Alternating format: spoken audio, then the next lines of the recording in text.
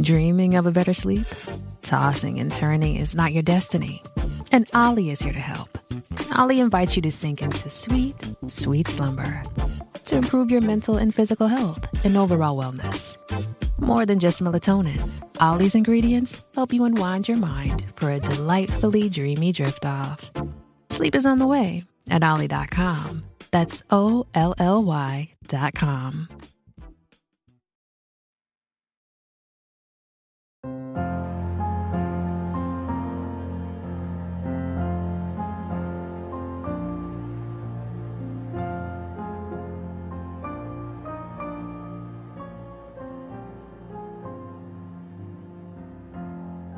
Hello and welcome to Accio Politics, a podcast examining politics in the wizarding world of Harry Potter. I'm Adri, your host and a recovering English major. Before we get to today's episode, I want to thank our newest patrons, Katia Ravenclaw and Sandra Nickel. Thank you so much for supporting this podcast. You too can support this podcast and get weekly and monthly rewards by going to www.patreon.com/AccioPolitics. Today's episode tackles the politics of symbols of terrorism in Chapter 9, The Dark Mark of Harry Potter and the Goblet of Fire by J.K. Rowling.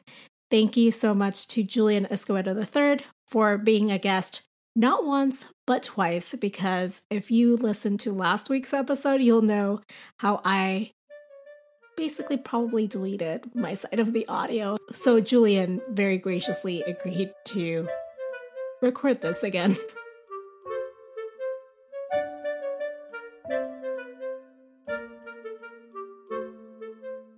Alright, so today we're joined by the host of the Nerdy Things podcast, Julian Escobedo III, and I keep trying to say Julian instead of Julian, which is like my default setting, and that's my Spanish speaking self, so I'm gonna try real hard. If you say it like that, I think I'm in trouble, so it's cool. So the first time we recorded this, because let's acknowledge this, the reason this didn't come out last week was because I lost all my track from my side. You know what would have been cool is if you would have just listened to mine and tried to react to it. That would have been interesting. Oh, that was a thought. That was a thought that crossed my mind. And then I was just thinking, you know what? I don't think that's going to be a good episode. Sure. Trying to reverse engineer. Yeah. So welcome again. Yeah, thank you. To Accio Politics. Glad to be back. Glad to be here. Glad to have you back because we talked so much about so many things last time, and it would be really bad for our listeners not to get the full experience. For sure. Because I think that you had a lot of really good points to make about this chapter. But before we begin, I like to hear people's introduction to Harry Potter. Sure. You know? So tell me again, but for the audience, the first time about the first time you read Harry Potter and what happened. Yeah, so I think I read it out of order. I read it starting book 2, Chamber of Secrets, which is interesting because somebody gave I kind of grew up in that same age of Harry, so I was still kind of younger. I think I was in 4th or 5th grade.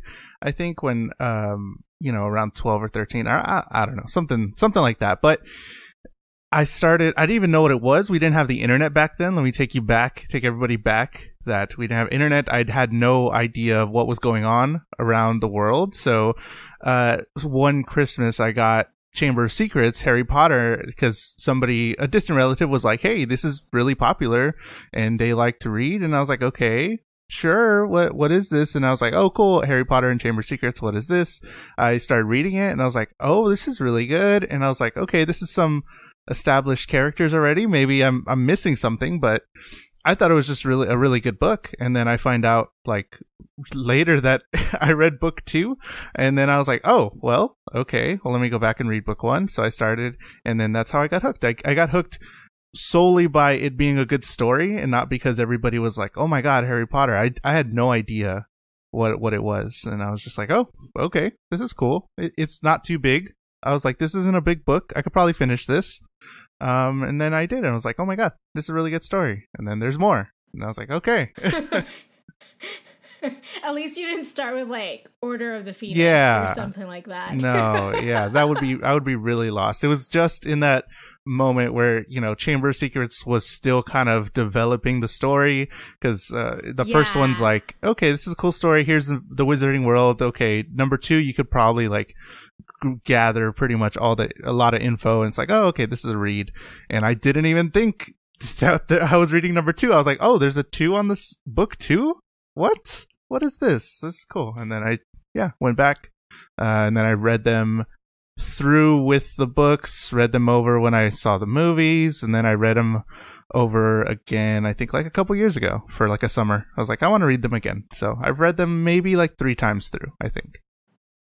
Oh, yeah. So I think we all have, I mean, not all of us, but a lot of us have that experience of someone gave us this book. Yeah. And it was a clueless relative who was like, this seems popular. Yeah. And they read. So yeah, because books a good gift. Like, books always like a really good gift just to give or receive. It's like, hey, it's there. Either, you know, you won't read it and it looks good on your bookshelf, or you'll read it and it's a good story or something like that. So it's always a good gift to give or get. And I'm always happy to get or give one of those. Oh, no, definitely. Books are like the top contender in gifts that I like to receive and give. To my niece's chagrin, I'm pretty sure they're just like, can we have makeup now? Oh, yeah. Well, right now I just started like getting into pop vinyls. So like this past Christmas, I was like, I just want pop vinyls. And I'm like, I don't know why. They look cool. And everybody's been collecting them forever, but I just got into them. So I don't know. Oh, which ones do you have? I have... Tell me all about this.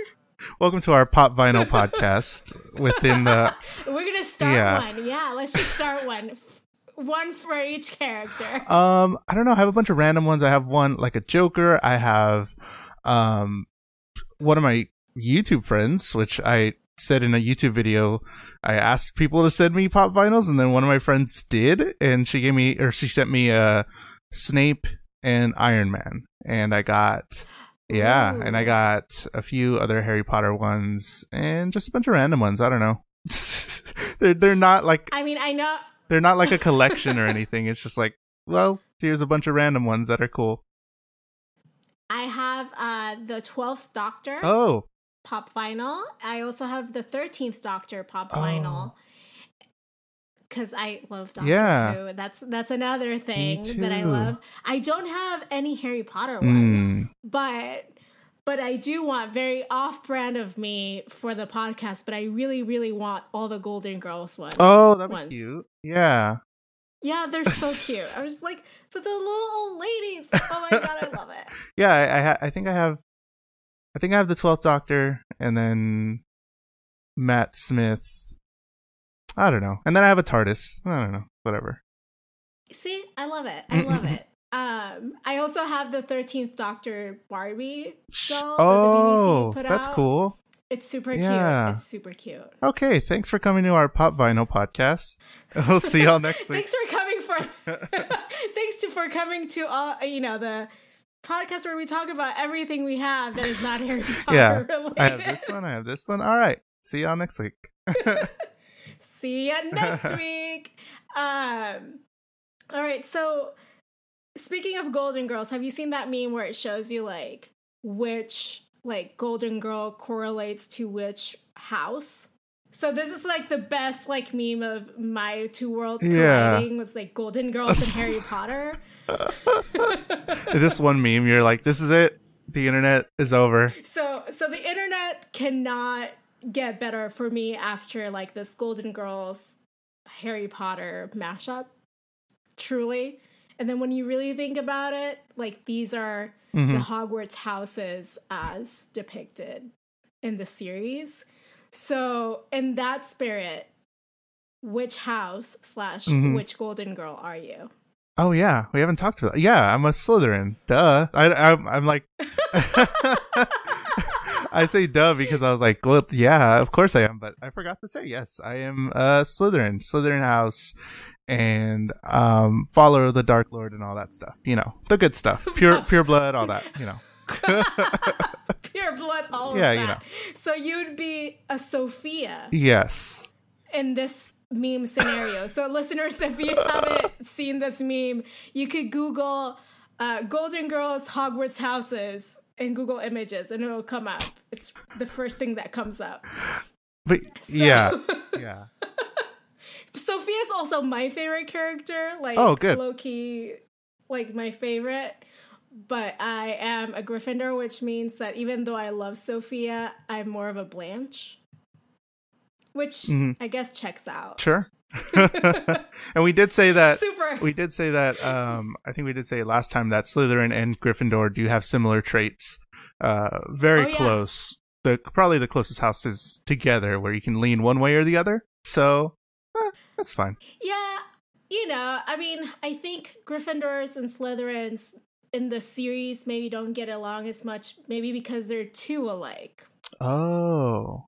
Like same side, like different sides of the same coin kind of situation. It's kind of like you don't like somebody that has the same traits. Oh, it's exactly what you just said. Oh, but yeah. Yes. Yeah. No. I understand. So speaking of things that we didn't talk about last time, but also off-brand for this podcast, because we're just talking about pop culture now. Like. We're just getting ready because the topic we're talking about is really heavy, so we're trying to get all our laughs in right now. Okay. Yeah, we gotta laugh. So I wasn't into Sex and the City at all when it was happening. So I watched all of it after it even ended, and I was just like, man, Charlotte is the worst, objectively the worst. And I kept like watching it and going, the worst person in the show. And then I had like a moment of, oh, she's the worst parts of me. Oh, no. Cool. Yeah, great. So you saw it on screen, personified, and you were like, oh, wait, that's me. All the parts about, you know, myself that I was really insecure about or didn't love about myself, just personified into one thing. Just like, great, cool. That was a moment of personal growth for me. Oh, I'm glad to even acknowledge that, and also, also growing further to acknowledge that this on the podcast that I host that it has nothing to do with Sex and the City. Oh, jeez. Oh, so clearly she wasn't my favorite character, but who's your favorite character? Not of Sex and the City, obviously, but of Harry Potter, because we gotta. Sure, yeah, we gotta get. Welcome to our Sex and the City pod. No, so I like Draco Malfoy because. Okay, explain yourself. Well, I don't like him, but I like him as a character because it's really interesting to see his character arc going through all the way through. I mean, they kind of highlight it more in the books, but in the movies, it was like, okay, I can see this character doing all the things, but it's like, I want him to be better than he is. And then it's just because of his, you know, circumstances, the way he's raised, the way he's brought up. And that makes you even think like deeper, like, oh yeah, like you're the personification of your environment and the people that you associate with. And I really wanted him to get better and be better as a person. Maybe he did at the end?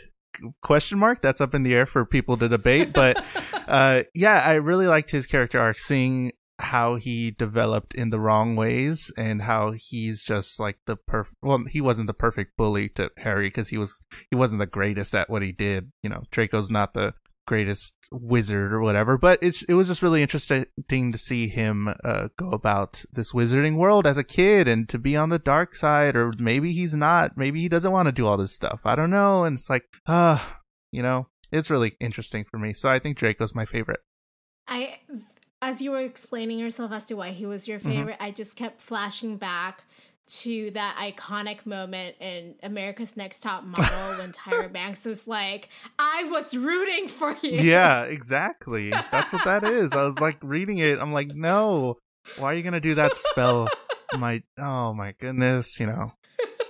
Pretty much. Yeah, that's me the whole time reading Draco's stuff. I was rooting for you.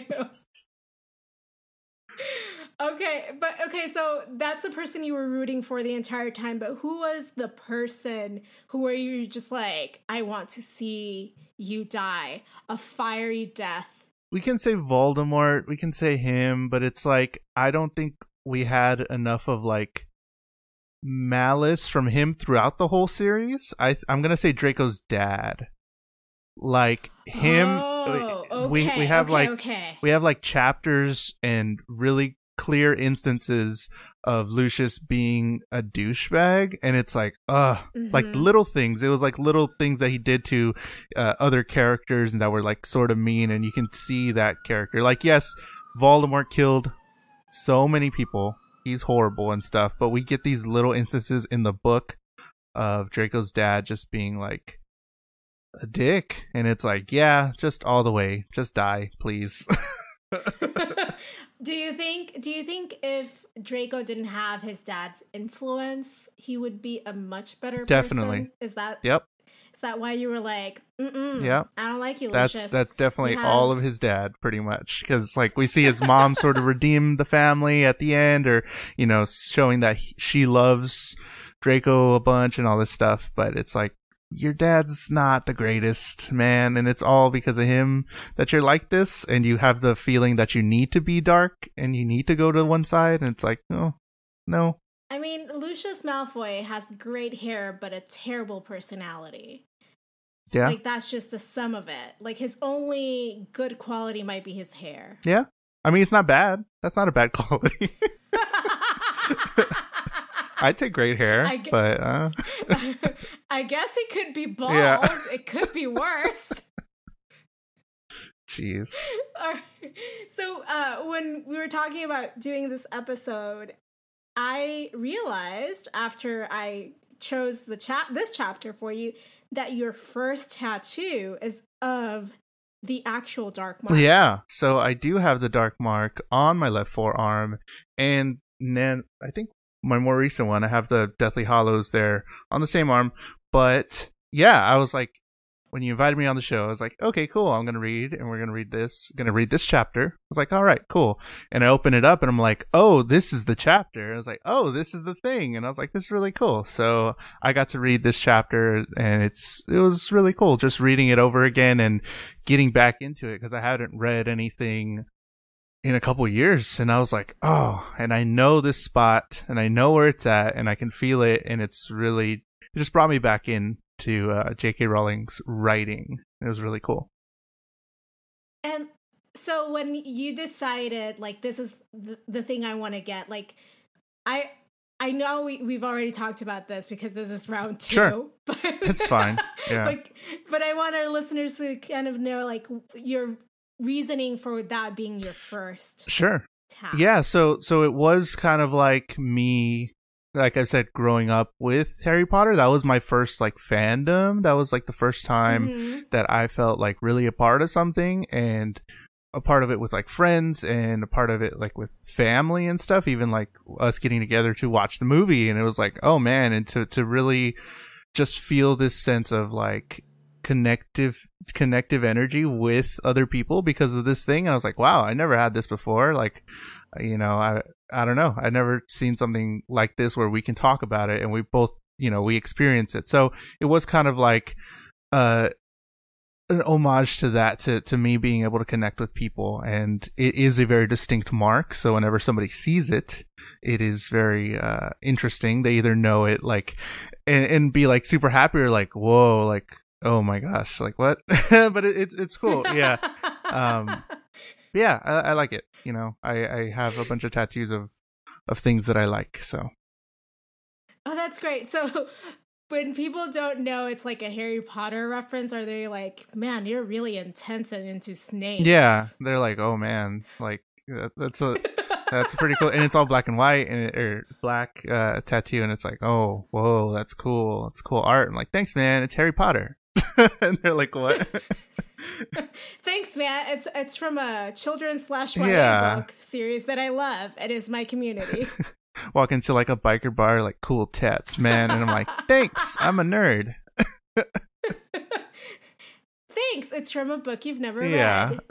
Probably, maybe, who knows? But yeah, when I decided it was my first one, and I was like, okay, cool, and I love it, and it still looks great, and I'll probably post a picture of it so people can see it if they want. Oh, yes, and I'm gonna have to get that for the Insta, Sure, because these are good things. Cool. So we've talked about your foray into our beloved series, but now things get kind of real because we're going to talk about the politics of symbols of terrorism. Mm-hmm.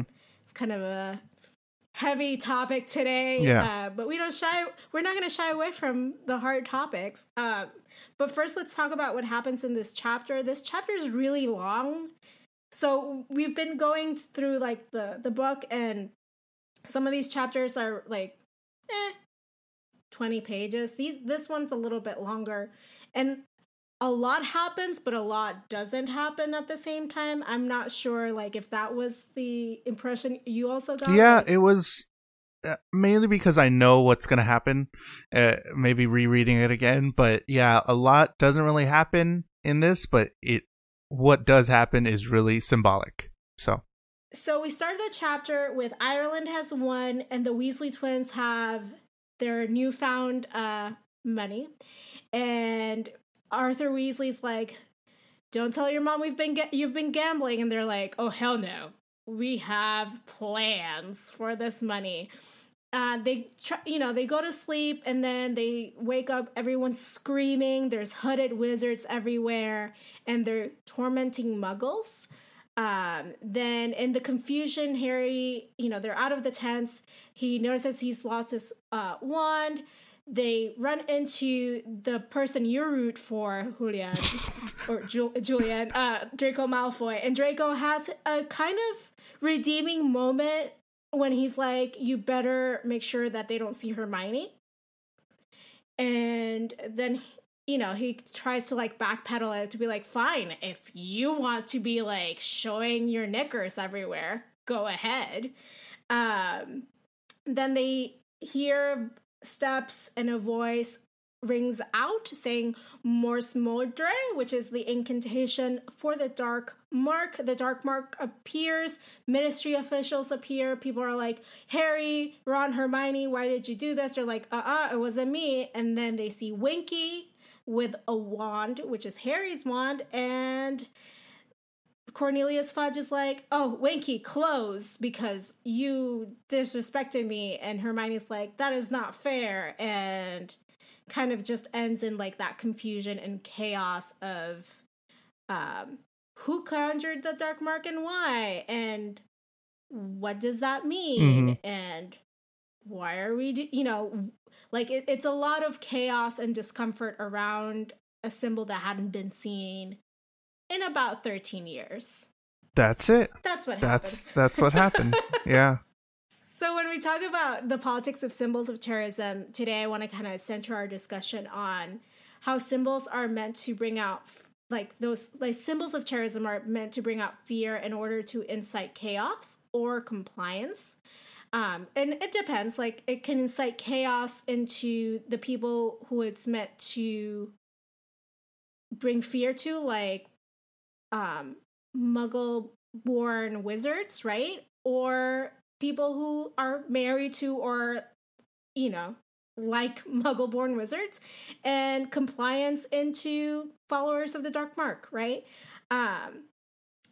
These symbols are meant to cause panic, confusion, so there's something else that can be done, or just for the sake of revenge or for a real or imagined slight. And then, like, when we talk about terrorism, it's just more than the death it causes. It's about the psychological warfare that it inflicts. Like, when we think about something like 9/11, it is an event that impacted our collective consciousness and our identity as Americans, whether we lived in New York City or not. Like, I can still remember where I was. Yeah. And it's like, I don't know how other cultures feel about it or how much of an impact it has on other cultures, but here in America and here in Texas, which is very far from New York, like it was still huge. It was still like a huge event, and I know where I was, and I know it still is something that you can mark down in history. It's like you can say before 9/11 or after 9/11, and that's like a big mark, and that's insane to have like one instance be that for, you know, an entire culture. And it was, and it is still like intense, and there's so much behind that. Well, and I mean, I was in Puerto Rico at the time, so I was even farther away than Texas. And I remember where I was. I remember everything that happened that day, like around that moment, where my dad was like called me. He's like, "Hey," because I was sick at home. I had a fever, like a virus type thing that was like keeping me out of school for a week. And he's like, "Hey, get to the basement and look at the TV. Like some stuff is happening. I'm not sure," because he was listening to it on the radio. And he came home, and we just sat down and like looked in horror as like all these things were happening.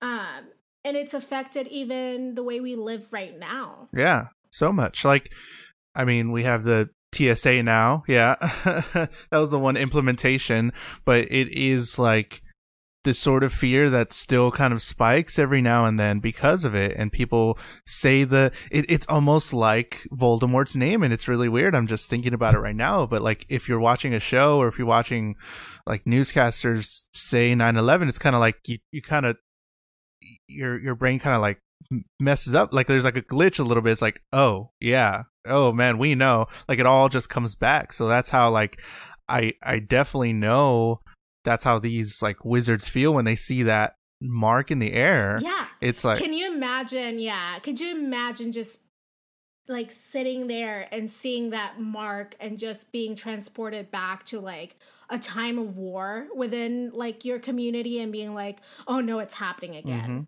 And it's even more because they were probably there on the front lines, or they were there with a family member that passed away, because it was used to be put up in front of houses, or they talk about it in this chapter, but it is put up in front of houses whenever something bad's happened. So you already know before you walk in, somebody might be dead or something's going on. So like, it's even closer for them in this wizard story, because I didn't have any family members. Thank, you know, everything that I didn't have any family members to this real life event, but it's like, I'm still very affected, and I can't imagine people that are closer, you know, to the deaths here, how that feels whenever they hear, you know, the numbers 9/11 or something like that. Yeah, well, even, I don't know about you, but if I'm watching a movie that has an aerial shot of like New York City, and it's like filmed before 2001, and you see the Twin Towers, like you get like that sense of like that, I don't know how to describe it. It's not like it's kind of like a pain, like a mourning sensation that you're like, oh, that's not there anymore. It kind of reminds you what happened. Sure. Yeah. And I went to New York last month. And I was there, and I was in the area. That was my first time going. And then I think my grandma and my mom went to the Twin Towers thing, because they have a thing there now. And I don't think my grandma could like make it through it, because she was like crying and stuff. And it's like, oh my goodness, that's intense. And like a lot of people go there, and a lot of people, you know, want to experience that, but it's a lot. Yeah. So that happened there, but like what is there in order to commemorate the lives of those that were lost is also a symbol to that effect in trying to memorialize, right? Yeah. So that still has like an effect on people who didn't even lose anyone who they were close to there. It's just the idea that this could happen, and that yes, people have lost because of this one event, and lost a lot. And it's very similar to, you know, the whole Wizarding War and stuff. And it's like, oh geez. So this whole chapter kind of outlines it, and throughout the whole story of Harry Potter, it outlines it, and it maybe that's why a lot of people feel really close to the story, because they can attribute it to real life events for them, because you know, the feeling of loss, feeling of these you know, having a generation go through something, or close people go through something, and you don't want it to happen again, and you don't want things to go bad or south. Yeah, and I think part of what happened in this chapter, when we see the reactions from people after seeing the Dark Mark, are also due to the fact that they've been living in like tranquility for the last 13 years, like relative tranquility. And then they see like something from their past that used to cost them pain and anxiety and horror and fear and all these emotions, and it transports them back, like a PTSD like reaction to that. And that must be really hard. Yeah, definitely, to be at, I guess, the ground zero for it, because they don't know what's going on. All the wizards that are there, they don't know if this is just a mark, or did people die, or what's going on. And then they get transported back. Some of them probably to immobility. Some of them probably just like staring at it. They don't know how to feel. They're in shock, or they break down and things like that. I'm sure that happened. We didn't, it didn't get too in depth to that, but I'm almost certain that's what happened, because it was tragic. Yeah. So since we've talked about what happens in the chapter, I'm curious to know, like, what is your like quote that you chose to talk about today in this context? I have a quote from page 141 to 142. "And it hasn't been seen for 13 years, said Mr. Weasley quietly. Of course people panicked. It was almost like seeing you-know-who back again."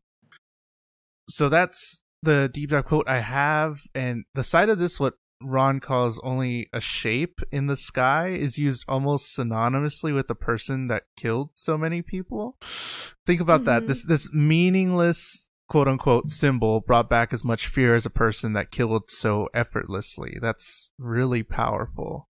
That's ridiculous, and I can't even imagine in this world of people where just hours before they were so joyous, only for some to be brought back to those devastating times 13 years ago.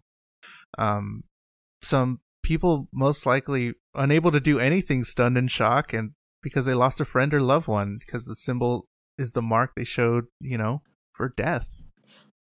Well, and even if, like we said with 9/11, even let's say someone was really lucky and they didn't lose anyone they were close to, I'm pretty sure they read about it in the Daily Prophet. Oh yeah, so many times that it just became like part of their trauma.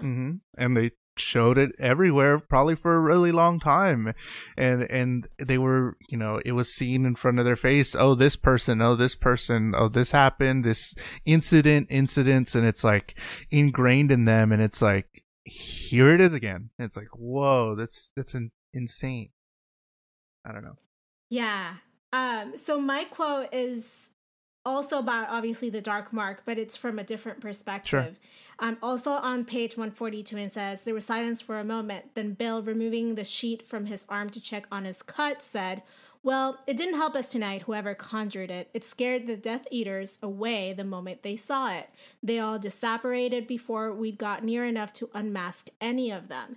So for me, this quote was really interesting, because even though a lot of people are afraid of seeing the Dark Mark, in this instance, it is people who once claimed its ownership who are the most afraid of seeing it. So like, because they are not in Azkaban right now, and they have all this power and freedom after having lied about their true crimes under Voldemort's reign, like, to see this mark again, or like a sign, is a reminder of who they used to be and the lengths they went to scrub their past, and how easily it can all come falling down for them. And I'm just like, yes, yes, go to Azkaban, you assholes. So with this one thing, it brought two different mindsets for two different sets of people, and it's really interesting. Like that quote is like, oh yeah, like they were, they're scared. It's like, oh no, like I'm just trying to have, quote unquote fun over here, whatever their fun is. I'm just trying to like scare muggles. I'm not ready for the real thing. Yeah. So for me, like that, and like the thought that for a Death Eater, like Voldemort's return to power could mean that they have to come face to face with their actions. And because we know that Voldemort, like, we'll know this later, but we already know, because we've read the series, we know that he can sense when people are lying to him, and that fear that it incites into his followers.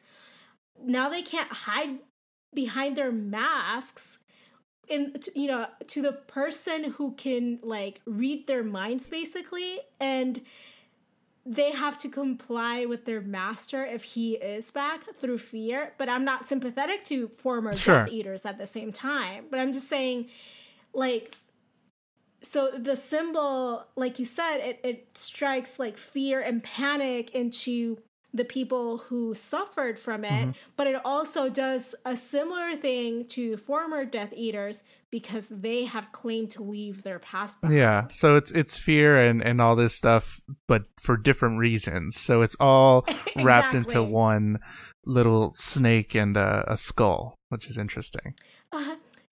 Just a very casual light in the sky. Yeah, that's shown emerald green or something like that, and it's like Ron's like, oh, it's just a mark. What's going on? It's like, what? No, you don't know. I wonder if after this fiasco, like someone to make like a quick buck was like, I'm going to sell T-shirts that say I survived a 422nd Quidditch World Cup. Oh, that would be great. Yes. Oh I would my God, take one. that should be a sticker for our page. Yeah, you should do it. That's good. Oh, that's cool. I'll send you one. Oh, cool. Because you've recorded twice. Sure. You've recorded the same episode twice. Yeah, I'm good. I forgot everything. It's cool. I forgot that day probably. I could probably be saying the same thing, you know. Who knows? I forget too. If not, I would have just recorded my side of the episode. You should put my old audio in this as well. So there'll be two of me and one of you. And then you can record another one if you want. I don't know. Just pile them on. Let's record this a third time. Yeah? Let's do it. Let's do it again. Sure. All right. Yeah, we'll do a pop vinyl, Sex and the City, Golden Girls, Harry Potter mashup. Yeah, because those are all the same. Yeah. Those go together. Yeah. Those go together so well. All right.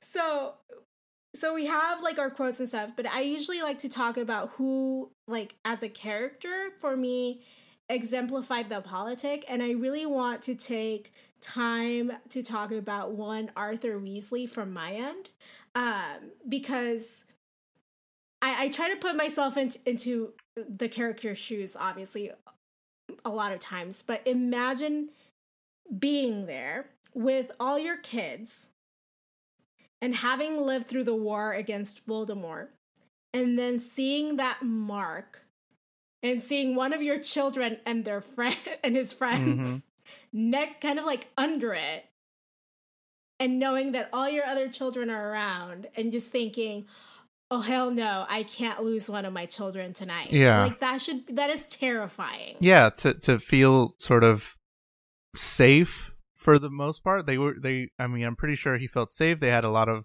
security somewhat, and it's like, it's like, here is a big event, it's whatever, and it's like, here's all my kids, they're all here with me, like, you know. And then now they're at a fun event. Yeah, they're not even at work, they're at a fun event, and it's sports. It's the sports. Yeah. And it's like, whoa, it turned into something ridiculous. I can't even imagine like his mindset right there, like to have the mark back, for all those memories to come back, like we were talking about, all those feelings of fear and everything else. And then there's your kids, and they're right there in it. And it's like, oh, geez, I can't. Yeah, that must be really hard. So, but I'm curious to know, for you, like, who was the character that you exemplified, like this politic, or living through the politic?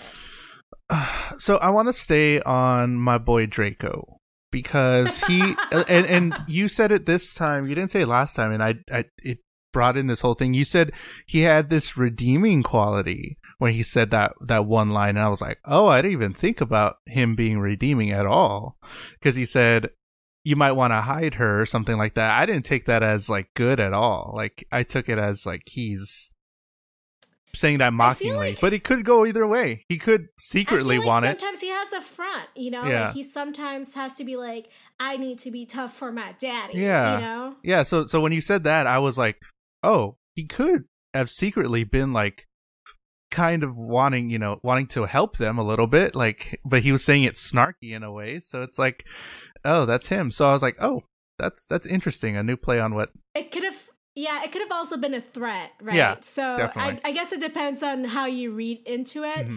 I'm imagining this could be the start of many a fanfic of Hermione and Draco. Yeah, I'm sure there's a lot. You know? There's a ton out there, sure. Oh, there's a ton out there. Yes, there is. But yeah, I want to stay on his one little scene that they kind of go about for a little bit, and it's like he's chosen already. We're already seeing the start of him choosing his side, choosing where he's gonna go, because he knows what's going on to an extent. His family's been in it. We already know who his father is, whose family is, and he's just there to kind of, twist the knife a little bit on these people that he's already been tormenting. And it's like, it's unnecessary, but he's there in the woods with them, and he's doing this whole little scene, and it's like, man, just stop. Like, they're already tormenting muggles. Like, you don't need to be out here like telling us these things. But he's already, displaying who he's gonna be later on, or who he's gonna be battling within himself, like the good within him. And it's like, so right here, I think the most, especially book 4, it gets really real. Like, we get death in this book, and we get a lot of, the symbolism of death and all that stuff. But book 4 is when it gets really real. And I think this is one of the scenes that we can look back on in Draco's storyline, where it's like, okay, this is getting real, because he's starting to display, some characteristics of him not caring about people's feelings, or not caring about people being tortured. And it's like, that's not good qualities to have if you want to be a good person. Do you think that he doesn't mind because he doesn't care about people, or because he just cares about the power to be able to do that much more than he cares about human beings?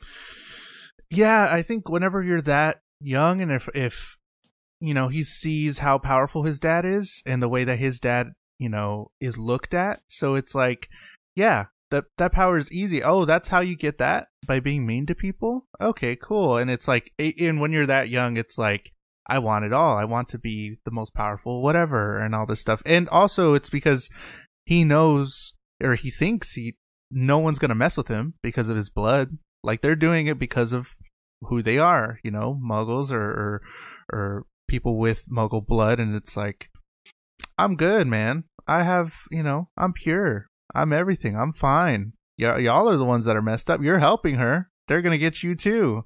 And it's like, that sucks. That's a shitty way of thinking. That's a really, yeah, it's true. It's a really shitty way of thinking about, like, that kind of reminds me, obviously, like, Archaeopolitics is a politics podcast, right? But it's like those people who are always like, let's not talk politics around the dinner table, but then they'll say something like, about refugees or immigrants. Yeah. And like, politics is more than partisanship. Yeah. And also, how can you also, like, politics are everywhere. You can't just avoid politics. Yeah, for sure. And especially now, it's a lot harder to avoid. It's everywhere. Existential dread. Yeah, just over all of us. But yeah, it's like, I don't know. It's an intense scene that Draco has, and I think it's very telling of who he's going to become. So that's why he's had choices along the way that he's made. So let's not, like, we all want him to be better, sure, but also we also know that he's not better. Yeah, definitely. Not saying that. Yeah, not saying that he's the best morally in the series. I side with Draco. Big thumbs up. No. Yeah, that should be your t-shirt. Yeah. I side with Draco 110%. Oh, jeez.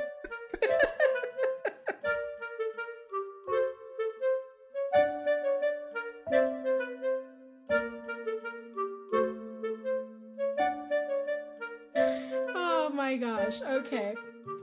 So, Julian, we end the podcast usually by sharing the media we've been consuming during the week or lately. So, what have you been consuming? It could be a podcast, it could be a show, whichever. So I watched recently. What did I watch? Well, I've been watching anime, but that's like lame. I've been watching a lot of anime, but I watched You on Netflix. That's a definite recommendation for everybody that hasn't seen it yet. I know everybody's talking about like what Netflix has been, putting out lately, or what they've been putting on their front page and stuff. So You is definitely one that was on my front page, and I was like, I'll give it a shot. And I thought it was a Netflix original. It's not. It plays like a Netflix original because it's really good.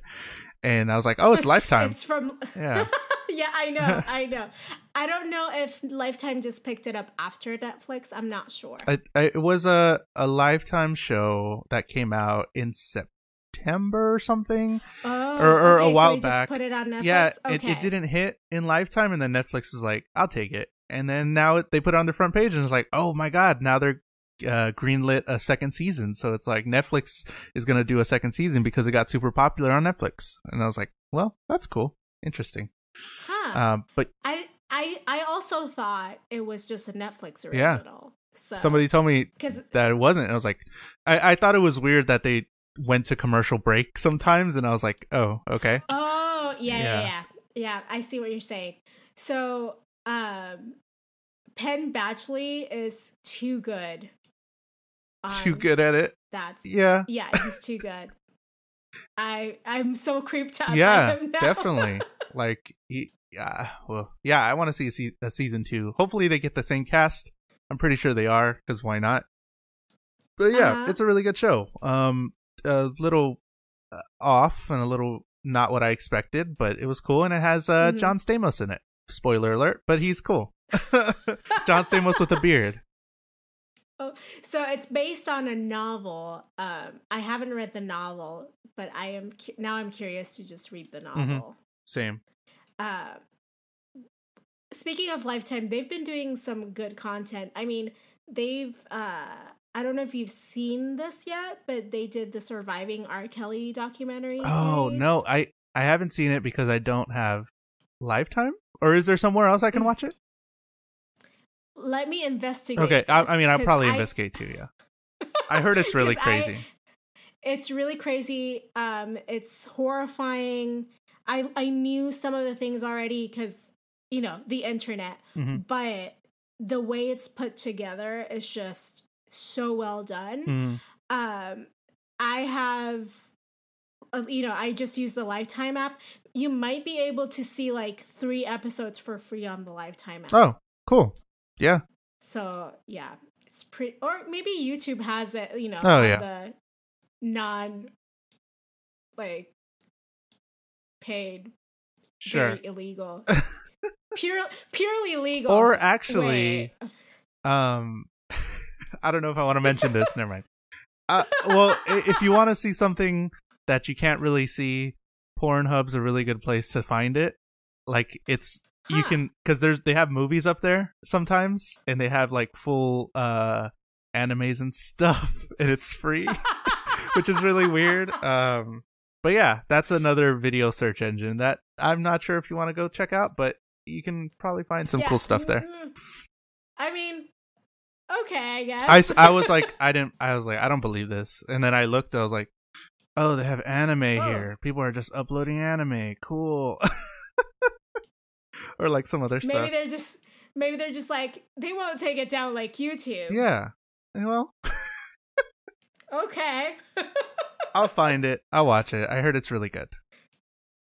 It is really good, and also I needed to take multiple breaks between episodes. I'm sure. Because it's a lot to process. I had to take some breaks during the Ted Bundy tapes that I watched also recently on Netflix. Oh, I haven't watched it yet. Yeah. But I'm sure, yeah. Just because I didn't know, and I didn't know the whole story. Like, I just kind of knew of him, and I was like, yeah. Oh, wow. And I was like, oof, this is a lot. So, same with me and the whole like R. Kelly thing. Like, I knew because I had read the reporting, and you kind of know. Yeah. some things, but when it's put together in this such in-depth way, and you have the voices of the survivors telling you exactly what happened and how this was like, it was like systematic and it's still happening and like all these horrible things. You're like, oh my God, what is happening? Yikes. So, but on a lighter note, Derry Girls on Netflix is a great watch. It's set in the either late 90s or early 2000s in Londonderry, Ireland. It's pretty good. It's about,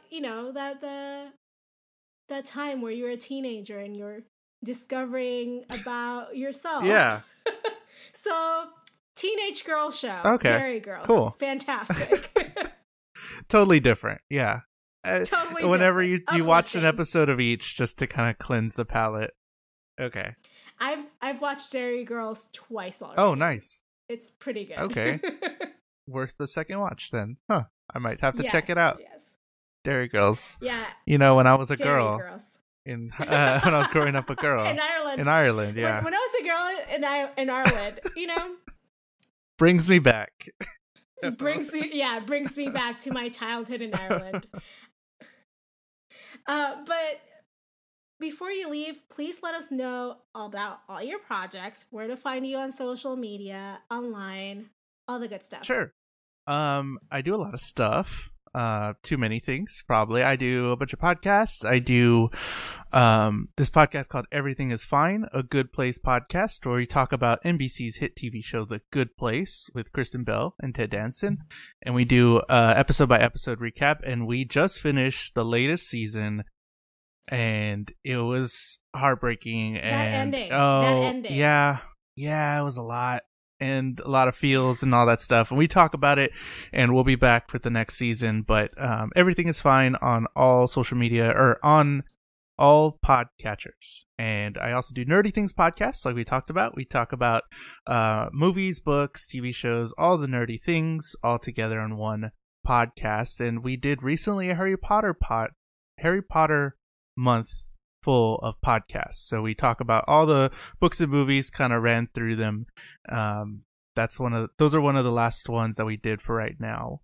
I do a YouTube channel and make YouTube videos and stuff. I don't know. I'm a musician too, all this stuff. You can find all the things JulesTheHuman.com, JULES thehuman.com. It'll link you to everything at JULES thehuman on all social media, Instagram, Twitter, everywhere else.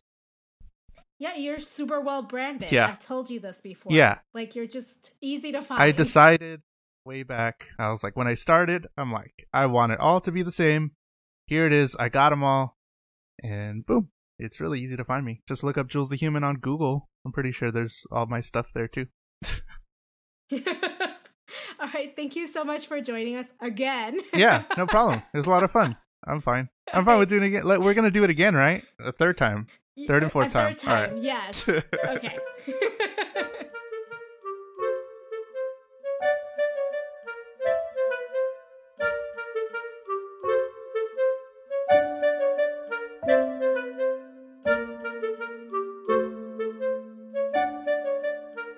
All right, that's it for us today, but join us on our next episode 410. We'll be talking about the politics of expectation with Sequoia Thomas from the Fanatical Fix and Where to Find Them podcast. But until then, politics managed. Support this podcast on patreon.com/Accupolitics. Follow us on social. We are at Accupolitics on Instagram, Twitter, and Facebook. And rate and review us on Apple Podcasts so we can reach more listeners. Do you have some thoughts you want to share? You can email me at info@Accupolitics or give me a call to leave a voicemail at 915-996-1699. That is 915-996-1699.